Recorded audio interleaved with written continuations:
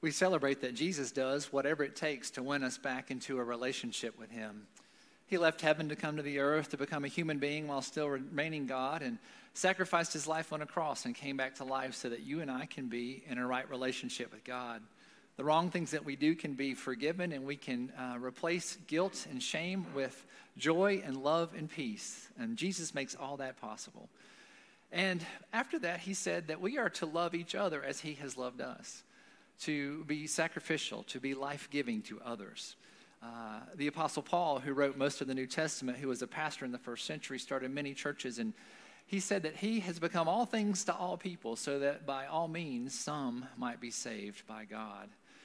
And so our question during this series, Whatever It Takes, is, are we willing to do whatever it takes to reach people for Jesus in our community, in our families, in our neighborhoods, in our places of work, through our church, through our ministry here in Apex South Park? With the goal that in 2 weeks we'll have a commitment Sunday, and to all of us who call South Park Church home, whether we're here in person or part of our online congregation, we'll make a commitment to serve God in 2024 with our time, with our talent, and with our treasure. And so are we willing to do whatever it takes to reach people for Jesus? So that's our series. We continue with that today. Before I had children, I had a Harley-Davidson motorcycle that I used to ride. I used to love that thing. But when Luke was born, I decided I probably need to be a little safer, and so regretfully sold my motorcycle. But I had many good times riding the motorcycle. And one neat thing about owning a motorcycle like that was that whenever you passed another person who's riding a Harley-Davidson motorcycle, right, you'd give them this little wave, like, just kind of, hey, like this cool thing. Like, it's just something you did. Like, you acknowledge that they are riding a motorcycle like you, and vice versa. So it's kind of like this extended family. You might know now that I drive a Jeep Wrangler, which is a little safer than a motorcycle, but there's also a similar thing that whenever I'm in my Jeep Wrangler and I see another Jeep, I'll be driving, and I'll throw up my hand and to the other Jeep drivers, and they'll throw up their hand. So it's like this really cool, hey, cool, man, you got a Jeep, right? So it's like this community that has something in common, right? You got a motorcycle, you've got a Jeep. And this doesn't happen for other vehicles that I've noticed, right? Whether you drive a Chevrolet or an Audi or a Mercedes or a Volkswagen, right? It just, Jeeps and motorcycles seem to be the thing. It's very interesting when you think about it. We might not have anything in common other than we bought the same type of vehicle. But there's this bond that's there. But then there are bonds that are stronger than that. I think, when you notice police officers and firefighters, how close they are. And now, obviously, when you work day to day with people, they can get on your nerves, things like that. But when your back's to the wall, you can count on your brothers and sisters. And when a police officer passes away, especially in the line of duty, or a firefighter passes away in the line of duty, you know it, because when they're going to do their funerals and they're driving the hearse and that kind of stuff, every police officer from everywhere around, or firefighter from wherever around, they're there, and they make it a priority. This is a brotherhood, a sisterhood. This is a deep bond. I'm sure you've had to stop for these processions before and just see how much these folks care for each other. Well, today in the Christian church, that's our day. It's our day to remind ourselves that we're in a bond of brotherhood, a bond of sisterhood that goes way beyond us. It's something bigger than ourselves. It's All Saints Sunday. And we celebrate that death does not separate us from our loved ones who follow Christ. That all who follow Jesus are part of this big family of God. Whether they lived a long time ago, whether we're alive now, and even those who are yet to come are part of the family of God. And so it's a very special day. When we recite the Apostles' Creed, which is the oldest statement of Christian faith, we talk about the communion of saints, that we are together. We are the family of God together. We're not separated by time. We're not separated by death. We are together. We talk about the Holy Catholic Church, right? Some people say, well, why are we talking about the Roman Catholic Church and the Methodist Church, right? That's not what we're saying. The Holy Catholic Church is all Christians everywhere. It's the Methodists, the Baptists, the Roman Catholics, right? The Independents, the Presbyterians, the Lutherans, right? Wherever we are in the whole world, we are the body of Christ. And so we celebrate that, and we remember those in our lives who have left this earth and are with God in the glorious kingdom of heaven, and we celebrate them. Let me show you a couple of passages of Scripture that kind of give us some idea of what's happening today. This is from Paul's letter to the Philippians, chapter 4, verses 21 through 22. Greet every saint in Christ Jesus. The brethren who are with me greet you. All the saints greet you, especially those of Caesar's household. Right? So in the New Testament, in the early church, people who follow Jesus are known as saints. Okay? Before we know Jesus, we were known as sinners, right? Sin means to miss the mark, to mess up, to have bad stuff in our lives. When we give our lives to Christ, right, God comes inside of us, does something to us, right, and redeems us, buys us back, right? We are forgiven, and we move from being a sinner to a saint. So if you're a follower of Jesus today in the 21st century, you're a saint, right? That doesn't mean that we're perfect. It doesn't mean that we don't make mistakes, but we are in the power of Jesus, and we have the ability to resist wrongdoing, right? We can be forgiven the wrong things that we do. So anyone who follows Jesus is a saint in the eyes of God. And so that includes the early church. Right? Even people who were in the Roman emperor's household, who were followers of Jesus, were considered saints. Right? The Roman emperor wasn't always kind to the early Christians. So we celebrate the saints who went before us. Right? Another passage of Scripture. This is from the book of Hebrews, which is a really long sermon, really what it is. This is chapter 12, verses 1 through 3. Therefore, since we are surrounded by such a great cloud of witnesses, right? Think of all the people who are in heaven, and they're looking at us today. It's like a great cloud of witnesses, right? All those who've gone before us, we are not alone, right? We have God, we have those who went before us and the saints, right? We're surrounded by this cloud of witnesses. Let us throw off everything that hinders and the sin that so easily entangles. And let us run with perseverance the race marked out for us, fixing our eyes on Jesus, the pioneer and perfecter of faith. For the joy set before him, he endured the cross, scorning its shame, and sat down at the right hand of the throne of God.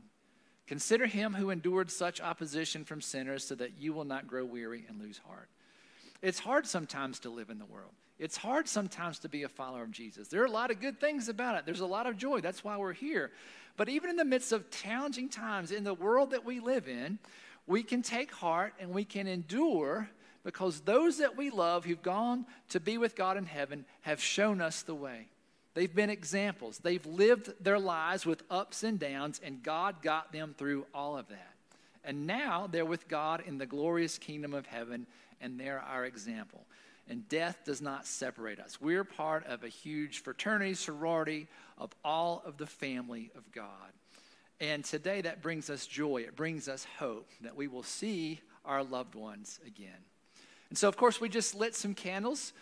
We rang the bell in honor of the saints that passed away in our congregation over the past year. Again, you'll have a chance to come light candles at the end of the service if you feel led to do that. But I want to spend just a few minutes thinking about the 4 folks in our congregation who've passed away. We'll talk about Wallace later this week at his service as well. And just I invite you to think about the memories that you also have of these loved ones. We have representatives from their families today. We love all of you all. Thank you for being here. I know it is a hard day sometimes as well. But we want to celebrate their lives, especially their lives as part of this congregation. So let's begin with David Blanton. David was a wonderful man. I don't know if you know it, but he flew fighter jets as part of his life. If you ever saw the movie Top Gun, he would have been the guy who played like Goose, right? So David, just amazing life. But in our congregation, he was a lifelong Methodist his whole life, he and his wife, Julie. David sang in the choir, this beautiful choir. He was a part of this very choir. So many Sundays coming in here and singing for everyone, doing that. He's part of our men's ministry, our men's prayer breakfast. The Bridge Club. He served on our church council. He served on the finance committee. And he told a lot of corny jokes. So we got to tell some of those at his service, which was a lot of fun. So we remember David Blanton today, and we celebrate his life. We also remember Kim Ellis, who is a dear man, husband, a father, grandfather, Kim was in financial services. He was an athlete, big Tar Heel. We had a lot of debates about that. But Kim loved this church, and he loved serving God here. He was a Stephen minister, which means that he took hours and hours and hours of training to be prepared to walk beside people in our congregation, our community, who are just going through some hard times. And he would be there to support them. And he loved that. One thing I love about Kim also is he kind of created his own ministry here at South Park Church that fit with one of his interests, and that was tennis. And so he gave free tennis clinics to people in the church and established these beautiful relationships. And I just really love that about Kim. And so we want to remember him today and lift that up. The next is Christy Frazier. Christy grew up in our church. Her parents, Al and Penny, who are with us here today. And she was very active in our youth group ministry. She went on lots of mission trips. And Christy loved the Lord. She moved away about 20-some years ago to Wilmington, to where she felt led to work as a paralegal. And she was very involved in church life. She started an adult Bible study that touched a lot of lives. And she also went to work for a church late in her life. She was young when she passed away, but near the end of her life, she worked in a church, and she told her parents that she just loved being there because she was an evangelist. She loved sharing the gospel of Jesus with people, and she loved being around other people who loved the Lord. And so Christy made a big mark on the world for Christ. And then we have Maryse Corley, who is a beloved member of our congregation. She was a teacher her whole life. She was a dancer. She was an artist, and she touched many lives of young students all the way up to adult students. And a very active member of our congregation. Her husband, George, her daughter, Molly, part of our congregation, active part of our congregation. And Maryse was a teacher here. And she would teach short-term classes, and they would just fill up. People would love to hear Maryse and her wisdom and all sorts of different topics about the Bible and faith and living.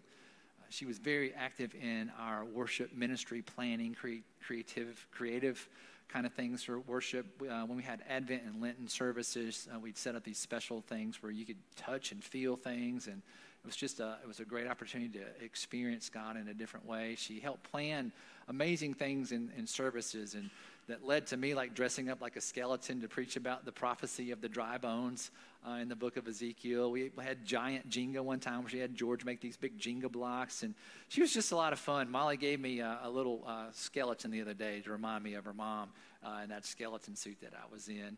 She helped with our children's nativity. She taught my kids how to be acolytes. She was in small groups. All these folks were in small group ministries. And just all of them touched people for Jesus. They loved God, they loved the church, and they loved using their gifts and abilities to help other people grow closer to Christ. And so today we remember them and we honor them. And I think that they honored the Scripture and how they lived their lives. They leave us a great example of what it means to do what you're good at for God. Let's see a couple of passages of Scripture that show us what inspired them. This is from 1 Peter chapter 4, verses 7 through 8. The end of all things is near. Now, that's an interesting statement, isn't it? A lot of people ask me, Pastor Kyle, is the end time near, right? Everything's going on in the Middle East and all the Ukraine and divide in America, and is the end near? I hope not. I don't think so, because this was written 2,000 years ago, and we're still here, right? I think in the words of the Bible, sometimes time is a relative term. Near for God is a long time for us, usually, right? So the Christians in this letter are being persecuted, and they're having a really hard time, and they think the world's falling down around them. But look what they focus on when they think the world's falling apart. Therefore, be alert and of sober mind so that you may pray. Right? We should pray. Right? Above all, love each other deeply, because love covers over a multitude of sins. Difficult times, pray and love people. Right? Let's keep going.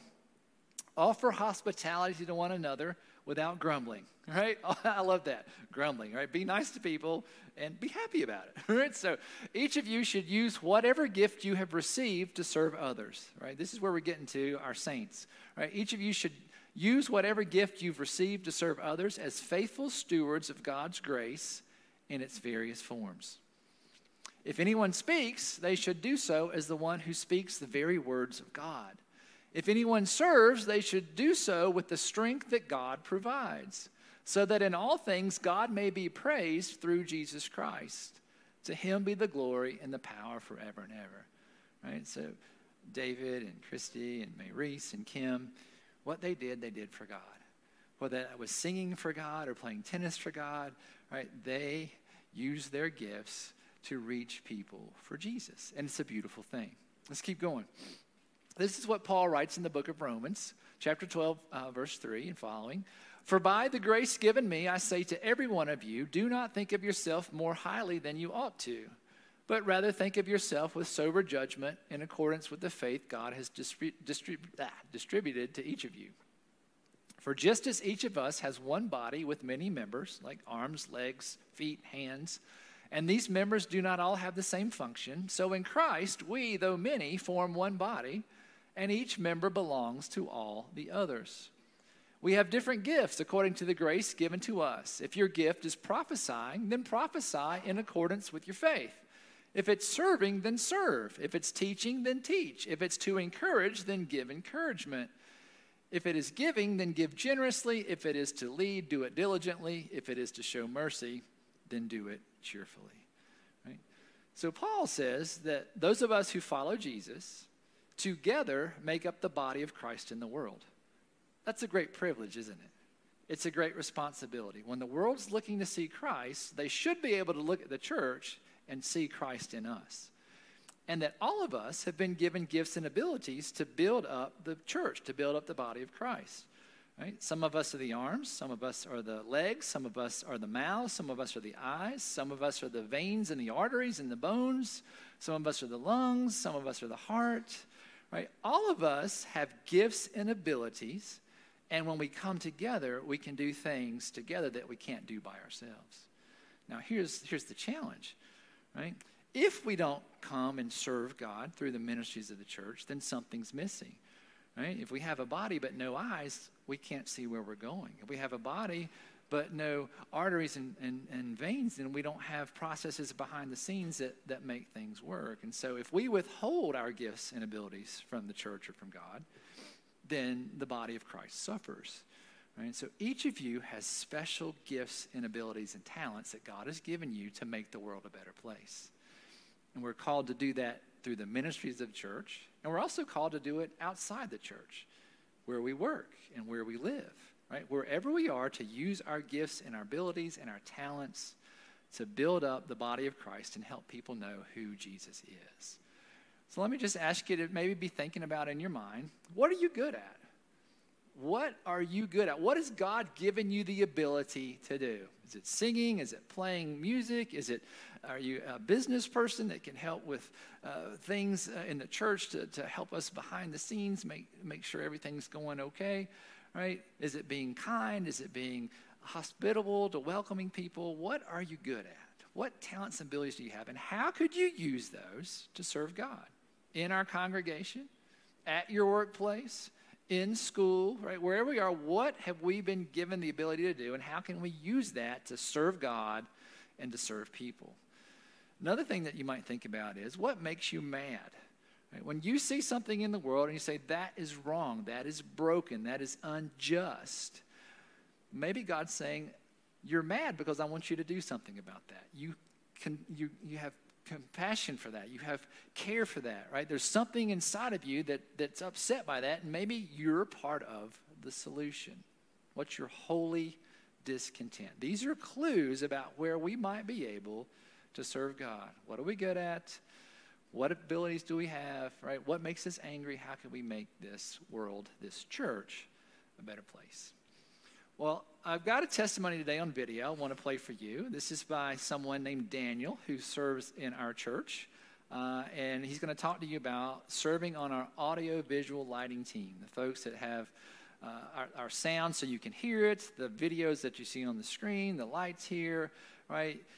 Usually you don't see them because they're doing their job so well, right? You don't even know they exist, right? And so this is Daniel, and this is why he serves God here in our ministry. I've always been someone who loves to volunteer, either be through church or work. I just love to give back to my community in whatever way that's possible. It's also a great way to meet people, and especially great people here at the church, and to just live out my faith, do a positive impact in the community. And we have people who are young, older. I know a lot of people are scared of AV because it's like technology, or I'm in charge of the service in some capacity, but really anyone can be taught it, and there's lots of different roles, either it be just hitting a key to move to the next slide, or in charge of audio or video or what's on the screen. So really, I feel like anyone can really learn at any level. Let's give Daniel a hand. Isn't that cool? I hear from Daniel that he feels blessed to be able to serve and to help other people, and it also is a blessing to him in return, that he gets something from that as well. And that he didn't know what he's doing when we started out, but we have people who help train us, and we can learn things about that in the life of the church. So again, let's go back to 1 Peter 4:10, and I think Daniel is living this out. Each of you should use whatever gift you've received to serve others as faithful stewards of God's grace in its various forms. Right? So what's the point today? What's the big idea? What's the takeaway? This is what I think it is, right? That we are called to do whatever it takes to reach people for Jesus with our time and with our talent. What are you good at? And are you willing to use that time and talent to serve God through the ministries of the church and to serve God out in the world? To do whatever it takes with our time and with our talent. So I'd like to invite you to consider doing one thing, right? One action step. And that's to become active in at least one South Park Church ministry. One South Park Church ministry. What is that? Is that greeting people? Is it working with our children, working with our students, working in our administration and our leadership? Is it singing? Is it playing a guitar? Like, what does that look like to be active in one ministry at South Park Church? And so we have some things for you today. You can pick these up on the way out. This is our stewardship packet, and you probably received this. If you're on our newsletter mailing list, you can click on this and download that. But what it is, it's a listing of everything that we do in the church. So you're like, well, how can I get involved? What's going on in the church? This is it, right? So you can pick these up on the way out from both sanctuaries. So we'll invite you to take that home with you. Think about it, pray about it. You can get an electronic copy again through the e-newsletter. And the first page is actually a commitment card.